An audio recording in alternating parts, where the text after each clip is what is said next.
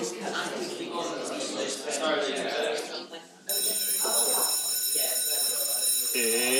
Tapo Waffle time! Yay! Welcome to Tefl Waffle. With Troy and Steve question mark. We're talking about marking today. Ooh. Yeah. Or should I say ooh? We have to ask a question about marking. Which is? Okay, so the question Why for bother? you is... Yeah, well, why bother? Do Okay. you do it? Do I do it? Yes. Why? Honestly, Yes. because the school wants it. Is that enough of a reason? Is it enough of a reason? Yeah. Yeah, it's part of the job. It's the same reason why, actually, I was going to say why I wear a tie, but that's not true. But I wear a tie to the students. do the students want it too? The school wants it. Do the students want it? Sometimes. Some of them, I should say. Who? Which ones? The very best. The ones who don't need it. Yeah. There is this problem though that if students think you're not going to mark something, they don't do it. If we're talking about teenagers, sure. Teenagers believe in if there aren't any consequences, then why bother? So I would say yes, that's true of teenagers. I'd say for young kids, it kind of works the other way around. This isn't fun anymore, it's for marks. Okay. So what kind of things should we mark? Should we? We shouldn't. We shouldn't mark at all? Nope. There is some research though that provides some evidence that student feedback from teachers marking is actually very beneficial to students' learning. You're talking about two different things though. Are you talking about marking or feedback? Well, yes, good point. The thing is though that when we mark, we should be giving students feedback on how they've done. Okay, but schools don't do feedback, schools do grading. Their version of marking is grading. Okay, Yeah, so do we need to students separate... a grade and a score, and because it's part of the administrative function, and this is the only way that we have of measuring success, efficacy, whatever you want to call it. Well, I think that's the same for the students. They're going to do something, teens, for example, they're going to do something because it's graded. Yeah. And I remember that when I was a student as well, that if the students, if the teacher said this is for grades, Yeah. then we're going to do it properly and seriously. Oh, I have a stack of papers at my house right now that I'm never actually going to look at, but I've collected them from teenagers. But if you collected them, doesn't that imply that you should then do something with them? I have done something with them. What We have- did an activity in which the chart got filled out. So that's the sound of the curtains being closed. Okay. We did an activity with... Oh, that wasn't a metaphor? Yeah, that was the curtains being closed on that activity. But why did you take them in? If the activity has been done, can't the students just throw the paper away? Can they? Yes. Should they? Sure, I don't care. Well, why didn't they? Because I collected them. Yes, so that's the question. Why did you bother collecting them if you're not going to do anything with them instead of just letting So the students think I'm going to mark it. And if you don't give it back, is there not going to be some sort of... Long- there's always that one student who says, where's that thing that we did that you haven't graded yet? But they think I'm grading it. They don't expect feedback because they're high school students. Right, okay. All right, so... All right. Well, Am I really killing this conversation? I can't argue with that. That's true. I mean, if they think that you've taken it in just to grade, do they not want to then know the mark? that they've got? Yes, some of them do. And I say it will be in at the end of the term. Right, okay. I do with... Okay, for example, I don't like collecting. I prefer that the students just did it. But I know that some students won't just do it, and I can't blame them. Not everybody loves English class and is really enthusiastic about going around and asking 10 people a question. Fine, Right. You're a student. I can't make you... But that is the reason why marking and grading is important, because it provides that extrinsic motivation for the students who are not intrinsically motivated in the study. If I don't really want to study Spanish, Yep. and I have to study it, Yep. then the only thing that's keeping me there is the fact that I have to do it, and Yep. the fact that I've got grades to fulfill for some sort of report card at the end. hopefully in the process of doing all that, I've become interested in it. Yes. I mean, that's the hope. Yeah. But the grading and the grading anyway is part of the extrinsic motivation to keep students. So I suppose the goal then is to get the grades and extrinsically motivate the students and give feedback. Okay. Sure. I'd Okay. rather they just didn't have to study Spanish. Well, if they didn't study Spanish, then the Spanish teacher wouldn't have a job, right? That's fine by me. Well- Actually, a third of the Spanish teachers would still have jobs, and they would teach the third of the students who really wanted it, which would make it a much more desirable subject. Okay. And then 50% of the students would want to do it. And fine. Oh, I see. Okay, but let's switch that to English then. Okay. If you say we don't have to study English, Yep. We don't. well, we do. I mean, we do because... It's part of the curriculum, and it's going to be assessed, and the assessment will form part of your final grade. No. Why do I have to study English, teacher? Because it's going to be on your grade. That's a terrible motivation. Well, I don't know. I mean, the thing is that fast forward 5 years, you're going to be an engineer. Okay. You're going to have to access some of that information that's out there in English. Theoretically. I mean, for... What subject, what language subject did you have at school, Steve? We studied French. French, right. Yes. So fast It forward was it was a complete disaster. I concede straight away. I remember the cat's under the chair, and that's pretty much it. And if I went to France, I'd have to start from scratch. The fact that we studied French at school was an anomaly. It should have been Zulu or But Sotho it wasn't or an Venda anomaly. Everyone was studying French or Latin or German or, right? Well, everybody in our school, yes. But I mean, the thing is that So nobody was actually studying a practical subject. How many of the... did you have home economics or metalwork or woodworking or one of those subjects at school? Yeah. And everyone also... Well, I mean, the thing is that at school, everything is just a pain in the neck, right? I mean, they could have given us something really interesting like photography, and it would have just been a subject to do. But that's just the nature of But teen it probably life. would have been taught the same way that you were taught French, and all you would have remembered at the end was, I think there's a thing on a camera called a shutter, and that... Yeah, there's an APA thing that you've got to turn if there's too much light or something like that. But, I mean, then you're not talking about how important it is, you're just talking about the relevance that the teacher creates in the classroom. I'm being cynical, but which I know is a complete anomaly for me. Troy, being cynical, that's... About education? Oh, God. What I'm trying to say is the main reason why we grade is because why do we have French? The answer is because. Yeah, I know. Okay, so let's go into a university setting. So I've got a group of master students who are doing their degree in teaching, language teaching. Okay. And one of their courses is an introduction to linguistics, Okay. which is supposed to be useful for them as language teachers. And I would say there's a 30% chance of that actually being true, but yes. Okay, so they studied stuff like phonology and social linguistics and world Englishes, and which forms part of their general platform of language teaching, let's just say, and they have to do an assignment. Okay, what's the assignment? The assignment is it's based on social linguistics, and they're going to they've got to study a speech community and a linguistic anomaly in the speech community. Okay, so like people in New York who say stand online instead of stand in line. That's right, yes. Okay. or the differentiation between bail and puck, or male, huh? Bail, huh? What? Pale and bucket. Pale and bucket. Speaking of speech anomalies. Yeah, there you go.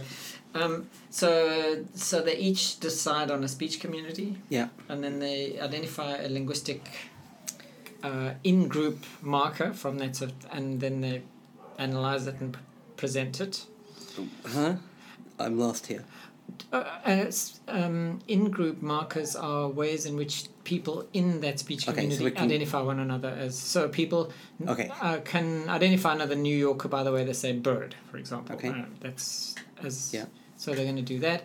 They present it, they hand it in. They present what? Hey, guys, so people in New York say bird. Boyd. Coffee. Okay. Okay. I mean, there's two ways of doing it. They could make a presentation in front of the class and get a score, or they could write a little assignment and get a that score. could be graded. Yep.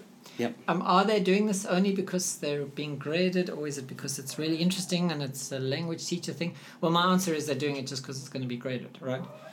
The fact that it might be interesting makes no difference because it's just been assigned. Okay. I mean, that's just the nature of education. Yeah. But the student, well, back to my point. This conversation. Thanks for making my point for me. We're waffling in circles here. Okay, the point is, you've been given this piece of paper as a teacher and you've got to do something with it, and that thing generally is grading, but if you're going to grade, you might as well mark it for feedback purposes. Okay, all right, so can we both agree that in general, grading is more administrative Yes. function than a practical, useful educational tool? Okay, and in another podcast sometime, we'll have to talk about grades and grading Okay. and scores. Of All course, right. that's a massive topic. Yeah. Okay, then feedback. If we just look at it purely as feedback instead. Right, okay. So my experience from my school days was teachers taking a red pen Yep. and identifying all the things that I've done wrong. Yeah. Which was usually a lot. Yeah. And if you were frank and you didn't do any of the things wrong that Peter did, the teacher found other things that you'd done wrong. Is it right? yeah, because They didn't say, "Oh, you didn't make any of those mistakes." They instead said, "You made these ones." well, I mean, the thing is that the teachers actually didn't mark or grade or give feedback on anything that they taught. They just went, "This style of the sentence is wrong." Yes, that one. Okay. Okay, Cat's arrived. Which actually, if I remember correctly, I don't remember the name of the approach. There's an educational approach where you, what is it? It's test, teach, test. Test, teach, test, yes. Yeah. First, you tell the students what they're doing. You start off by Finding out what they can do and can't do. well telling them that they're doing everything wrong. Well, no, you're supposed to first test to see whether they are Yeah, doing but of it course, wrong. in reality, it's telling them everything that they've done wrong. Let's go with the theory. Okay, so you tell them everything they've done wrong. Yep. Then teach them how to do it correctly. And then test them to see that they've now done it correctly. Okay, and so this teacher who gave you the red thing covered in everything, I've never told you that you're supposed to stand up straight and point your nose in the air when you give a presentation, but you didn't do it, so therefore you're wrong. Well, and in defense of the teachers who were teaching me, they probably thought, well, that's good feedback for me because that's the thing that I'm doing wrong, and therefore... So this is it's personalized. Right, and it's a deficit-based approach. I'm doing these things wrong, so here's feedback on those things that I'm doing wrong. Okay. And learn from them, you stupid child.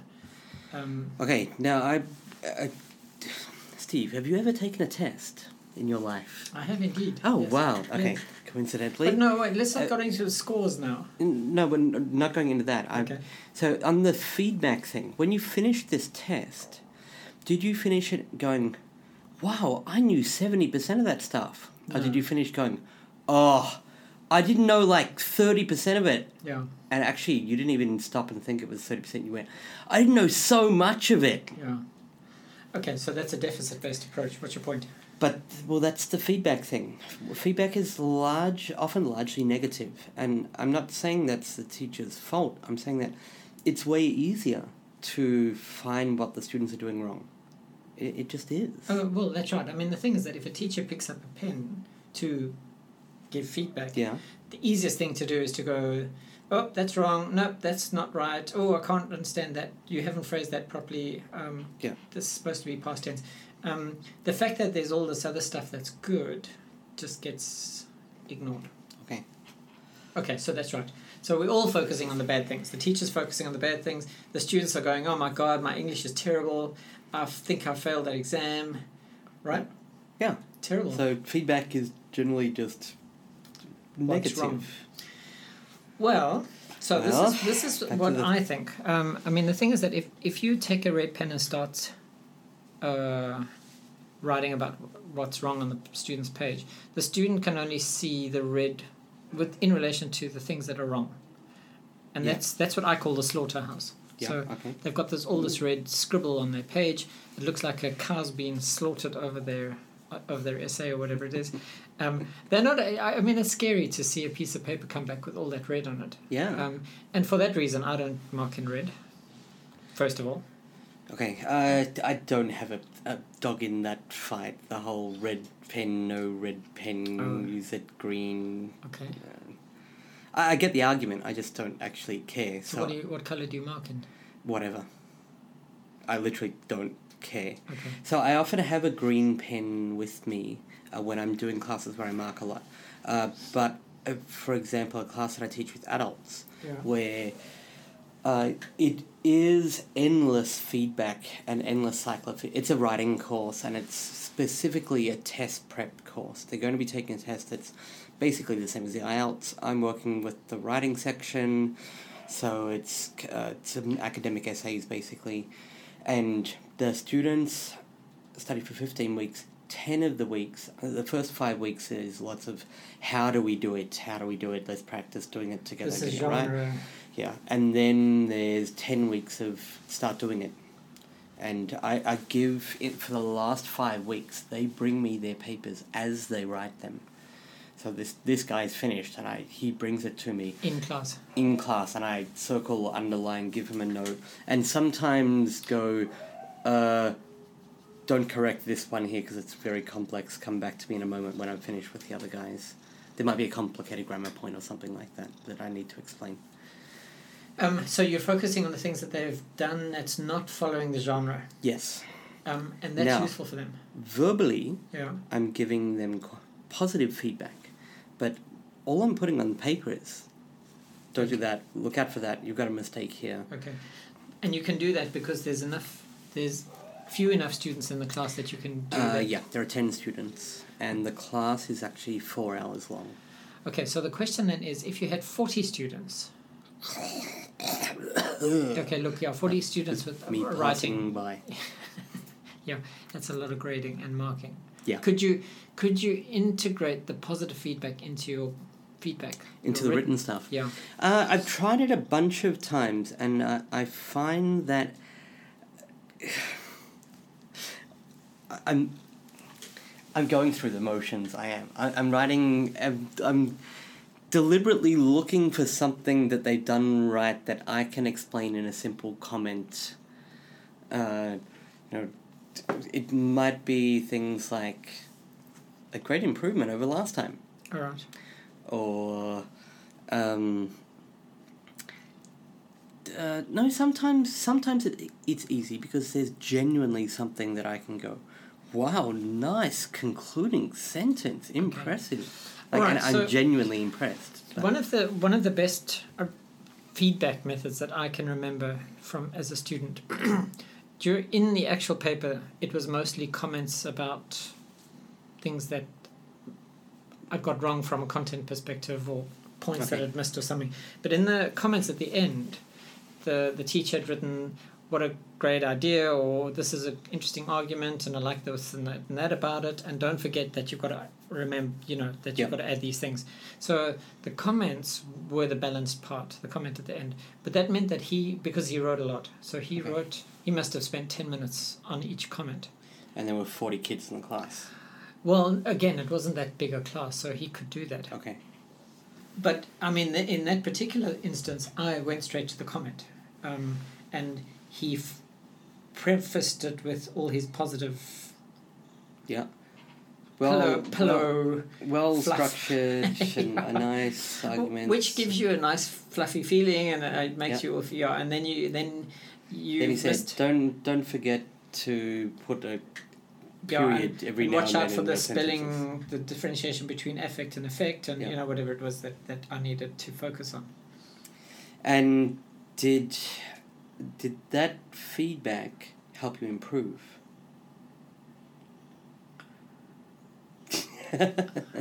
Well, that's a good question.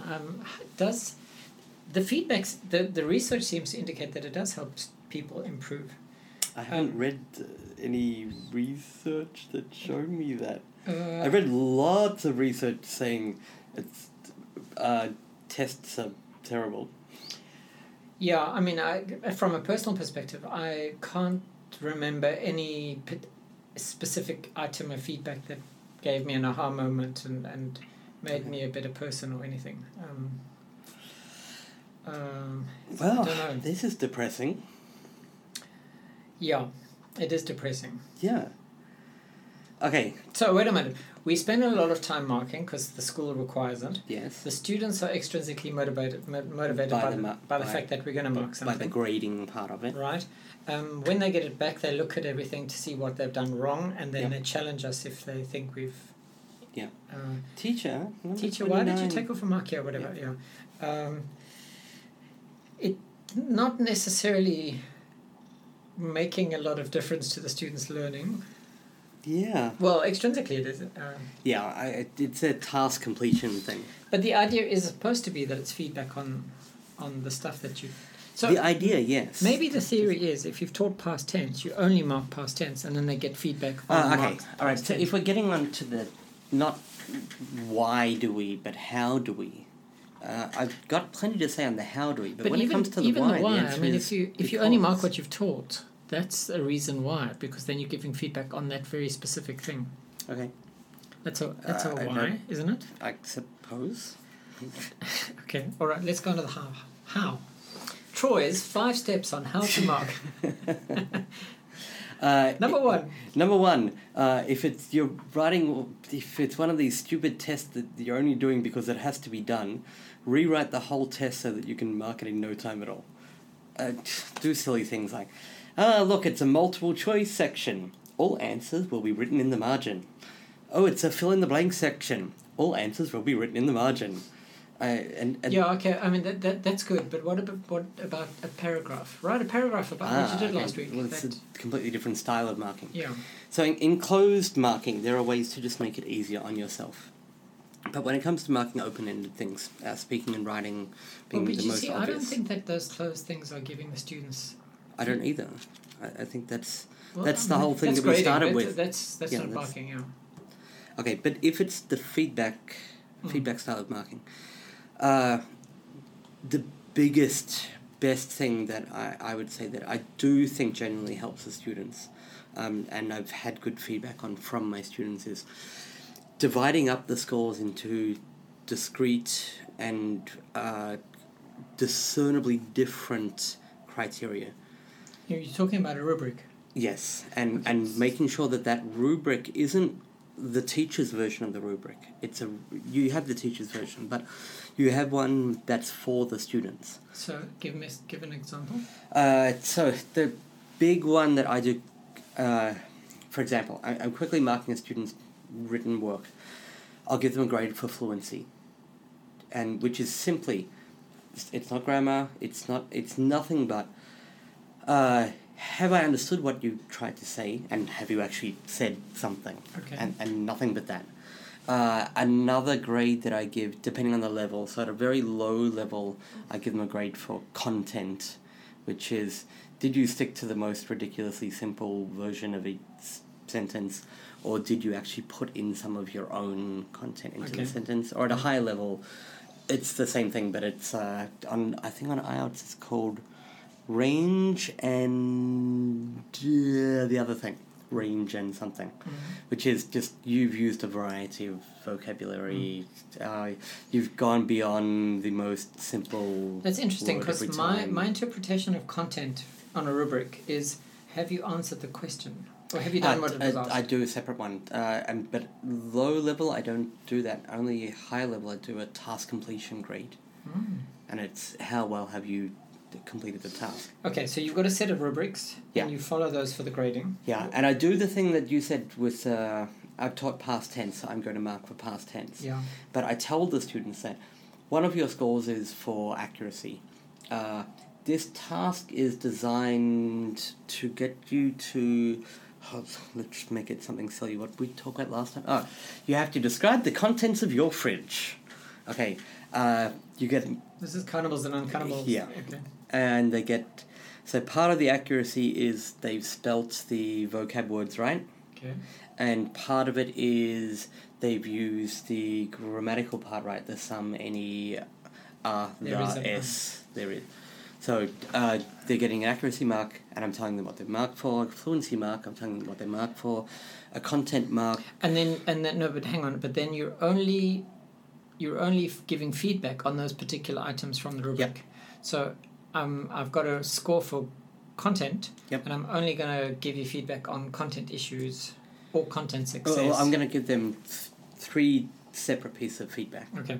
Here's your accuracy feedback, here's your fluency feedback, and here's your content feedback. And they've spelt weather wrong. Okay. You're going to ignore that? Yep. Because, well, first of all, have I even taught the word weather? Because if I haven't, that's actually adding to their content score. Well, I mean, I think the argument that a lot of teachers make is if you don't mark something, even if you haven't taught it, if you don't give them that feedback, it might fossilize and become part of their natural language, incorrectly used forever and ever, amen.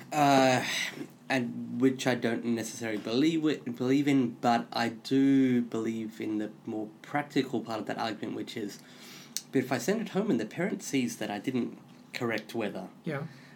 which, yes, does happen, in those cases I will whip out a separate colour pen and do little squiggly underlines with an asterisk at the bottom saying, nice try, we'll be covering this next term. Or something to that I think effect. with the parents issue, if you marked only a specific thing, there's easy justification for why you haven't bothered with that spelling. Yeah, but the squiggly lines in the purple pen or whatever colour I picked are actually because the justification is so easy I'd rather not bother to have it. Yeah, I marked the other stuff as well. Okay, it's not part of the curriculum right now. Go away. We're working on this. You see, I have a problem with that though, because when I mark, if I squiggle everything that I see that's wrong, I don't want to do it. Well, I feel like a copy editor, first of all, and second of all, it means that my marking, what I've written, or is everything. I mean, you've got to do. If you start with everything, you've got to do everything, and then it is everything in some cases, even with teachers. I'm going to mark my 3 things. If I have to pay attention to the other stuff for some external force, like a parent or whatever, I'm actually putting a note on there saying, we'll be covering this next term. Good try, nice effort, well done. Keep experimenting with the language. Wow, where did you learn this word from? I'm putting a squiggle there to say that, yeah, I know. I noticed, all right. I wasn't asleep while I marked. But I'm not drawing the students' attention to it. Or if anything, I'm actually going to give them praise for going above and beyond, using extra stuff.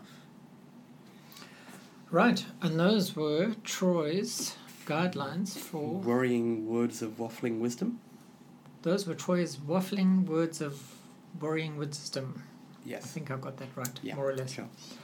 But Steve, how do you mark? Well, I believe I'm a bit of a minimalist with my marking. So I only mark what I've taught. Yeah. I ignore stuff which is clearly wrong but irrelevant to what it is that I'm focusing on.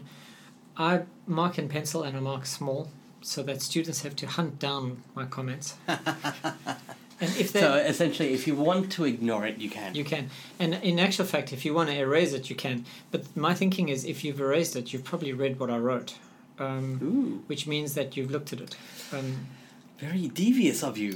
Yeah, very manipulative. And if the parents want to see what I've marked, well, it's in pencil, so they can look.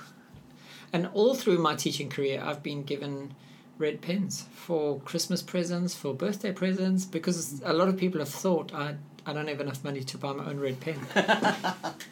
but I and in some schools where there's a requirement that you mark in red, I've had problems with principals. You didn't cheat and mark the whole thing in pencil and then a comment on the bottom in a red pen? Well, so I would give the grade in red. I would okay. If it needed to be graded, the final grade would be in 72 in red, circle at the bottom. Right. But all my comments and my thanks and my well dones and all that kind of stuff is in pencil. And I've always tried, it's hard though, to balance, if I got 8 things that I've marked as incorrect, to have 8 well dones or yes I agree or good line or something. I know that's a lot of effort. Yeah, but you see that's why that forces me not to overmark. Okay. Yeah. We've completely forgotten the point. One thing in grading the open-ended stuff, marking it for feedback, I don't correct. Oh, I don't correct either, yes. Okay. So if there's a spelling mistake, I underline it. Okay. I don't write the correction in, because I think the students should be able to do that by themselves if it's something I've taught. Well, for me, it's not that I think they should be able to. I mean, I hope that they're able to, but I don't think that they should. It's rather that I think if I've corrected it for them, it's they're going to pay less attention to it. All right, thanks. Yeah, I got it wrong. Yeah. As opposed to, what did I do wrong? I agree. Right, ED or whatever. One of the things that I came across early in my career as a teacher was the fact that large swathes of the class were doing the same thing wrong. And I would mark them and then go, hang on, they're all doing this wrong. That's not them. That's clearly me. Yeah, and we need to learn this. And I need to reteach that. So I used to have a problem with students writing run-on sentences. So they would write these really long sentences. For anyone who's ever read anything written by Steve. Yeah, I never do that. And then, so I had to do exercises on cutting sentences up into... Well, I soaked up their mistakes and took it on with my own writing. And instead of marking that, then that just gave me feedback for what to do. What do we need to cover in class and as a class? I do quite a bit of that as well. I look for common denominators, things that here I can make a task out of this. It can actually be a learning opportunity for the class rather than me telling you over and over again you're doing it wrong. Let's learn how to do it right. So another thing that happened, which was actually quite fun, one of the schools that I worked at in Malaysia, they had a system where we weren't allowed to mark anything at all. The system that they had, and it actually was great, we were to take one or two sentences from each student in the class and compile them into a list of sentences that are wrong. Okay. And use it as a task. And then give it to the students and say, there's a mistake in each of these sentences, fix it. Correct them. And they'll all go through it and they'll go, geez, this is so easy. And then you give their own paper back and you say, well, some of those sentences are yours. Find them, fix them, look at the other sentences. And it forces them to edit their own work before they hand it in. Yeah. Nice. And so the marking in that particular school was forbidden. We could only give the grade. But the grading was, the marking was just an activity in class. And that worked really well. It was fun. I do a thing with my writing class where every few lessons, when we've got time, we spend an hour and we write something as a class. So I'm the typist, and the students are collaborating on making an essay. So you write it on the board? I actually write it on a projector. So I'm typing it into a computer, and it's projected onto the whiteboard. So they're just telling you sentences? Yep. And you type it exactly as they say? I type exactly what they say, okay. And then I do one of two things. Often I can just drag the mouse over it and highlight a section and go, there's a mistake there. Okay. And the class can, 95% of the time, they can fix it. And then if, however, it's something more complex, I can then actually walk over to the whiteboard with that horrible light shining in my eyes and underline the thing on the whiteboard and give a bunch of here's how and why and what not to, and be careful. Are you writing it in Word? Pretty much, yeah. So does it squiggle as you write? No. I turn off the suggested corrections. Okay. So we do that a class writing activity. Now, obviously, that's for a class of 10. No, but I mean, that's a really good activity, because if they're dictating something to you and you're writing exactly what they're dictating with the mistakes, then it becomes a group effort. Yeah. And I would say that that's probably a lot better than individually going through and saying, "Oh, you've done this wrong. You've also done this wrong. You've done that wrong too." That's kind of the reasoning behind it. Is you're not being picked on as individuals here. We're collaborating as a class. And now I have to say one weird thing about because some students want it. They want to be told everything they're doing. Teacher, what mistake did I make? Why? How? Where? When? What? And they fixate on it. Yeah. And other students have also done the thing where, well, correct it for me. I've had that as well. In fact, I had a student in my writing class last year who, there was a basically a line of students, coming through with their papers, and I was going through and just telling them there was a set of correction symbols on the whiteboard, like SP for spelling or whatever, and I was just underlining where in the line and putting the symbol at the end of the line by line by line. And they didn't want to think. Well, the task was they took it straight back to their partner, and with their partner they went through each other's writing together, and then they brought it back to me after they'd done it. And one student said, well, I went through his one, and he said, well, what is the correct one? And I said, no, try to correct it first. And he said, so I can't ask you then? I said, yes, you can ask me, but try to correct it first. No, it's fine, I won't ask you anything, fine. And I mean, he was an adult learner, but very passive aggressive. He stomped his feet and went off. But you see, students like that, they've paid the money, and the teacher's job is to tell them. And if you're not going to tell them, well, then you're not doing your job. This is a fairly common, and so your grading is your marking, is your correction. The students who say they want more, give me more, I want more, I want to know every single, are weird, because sometimes they're the ones who complain that the teacher's too strict, or I don't think you can follow the students' desires with that kind of thing. I think it wasn't an anomaly, but the fact of the matter is that student would have been just fine with me going through and correcting everything. He would have taken his paper away and said, thank you, teacher. Yeah, would he have learnt anything? No. No. And the other students who said, tell me every single mistake that I made,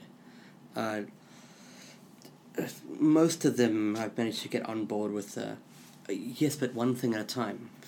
Correct this part first and then bring it back. I think that's a good point, that you've got to teach students how you do marking, and that this is the way we do it in this classroom, and I'm going to do it like this, and you're going to do it like this with me, and this is the way it's going to be done. And if it's clarified, or if they know that that's your style, they'll probably accept that at some point. But maybe it needs to be spelt out. I think it must be spelt out. I'm very, very overt with my learners about not just... it's not why you got this grade, it's what you were graded on. So it's not why you lost marks, I do it how you got marks for things. And when I give them their piece of paper back, it doesn't say 71 out of 100. It says... Content, 5. Yeah. 5 out of whatever, 7 out of 10, 4 out of 20, whatever it is. Okay. And I get those grades. Right. So this podcast that we've just waffled about was supposed to be about marking. But it was actually about feedback. Well, and it was also about the philosophy of education and... and the pointlessness of language teaching and the notion of explicit feedback, motivation. Extrinsic motivation, sorry. And it was me making a lot of mistakes. Okay. Well, then, to help motivate you a bit further, I'd like to introduce our sponsor for the day. The sponsor. Our sponsor has a perfect name. Now, for you people who've ever been to Thailand, you might know that there's actually a drink in Thailand called Sponsor. Our sponsor is Sponsor. But Sponsor have now recently branched out into wait, before you country. Before you do that, Sponsor is really beneficial for teachers and students because it's an energy drink full of sugar and salt. Yep. Perfect for a hot, sweaty day that you need when you're suffering from a sugar crash. Those classes at 3 o'clock in the afternoon where you're falling asleep. Take a Sponsor. They really do. They push you through. They get you through those hard classes, and they're cold if they've been in the fridge. Teachers drink them when they have hangovers. Okay. No one heard that though, right? No, nobody heard that. Okay, so, we're not actually sponsored by Sponsor Thailand. We're sponsored by a sponsor from a whole other continent. See, what country are they from? They're branching into Lesotho. Which I would say Lesotho. Yes. And I don't know which one's correct. So, either way. So, please visit sponsor.les. So, yes, our...